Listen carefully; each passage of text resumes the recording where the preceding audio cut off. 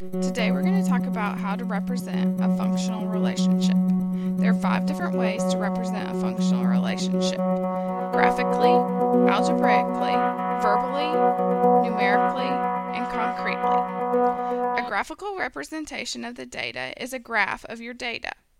Your x-axis, which is horizontal, should be your independent variable, and your y-axis, which is vertical, should be your dependent variable.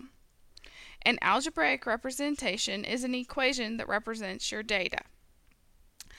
A verbal representation is a complete sentence which restates the problem.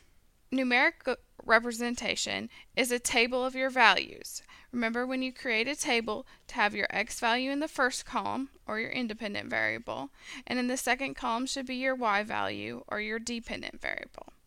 A concrete representation of the problem is when you draw a picture to represent the problem.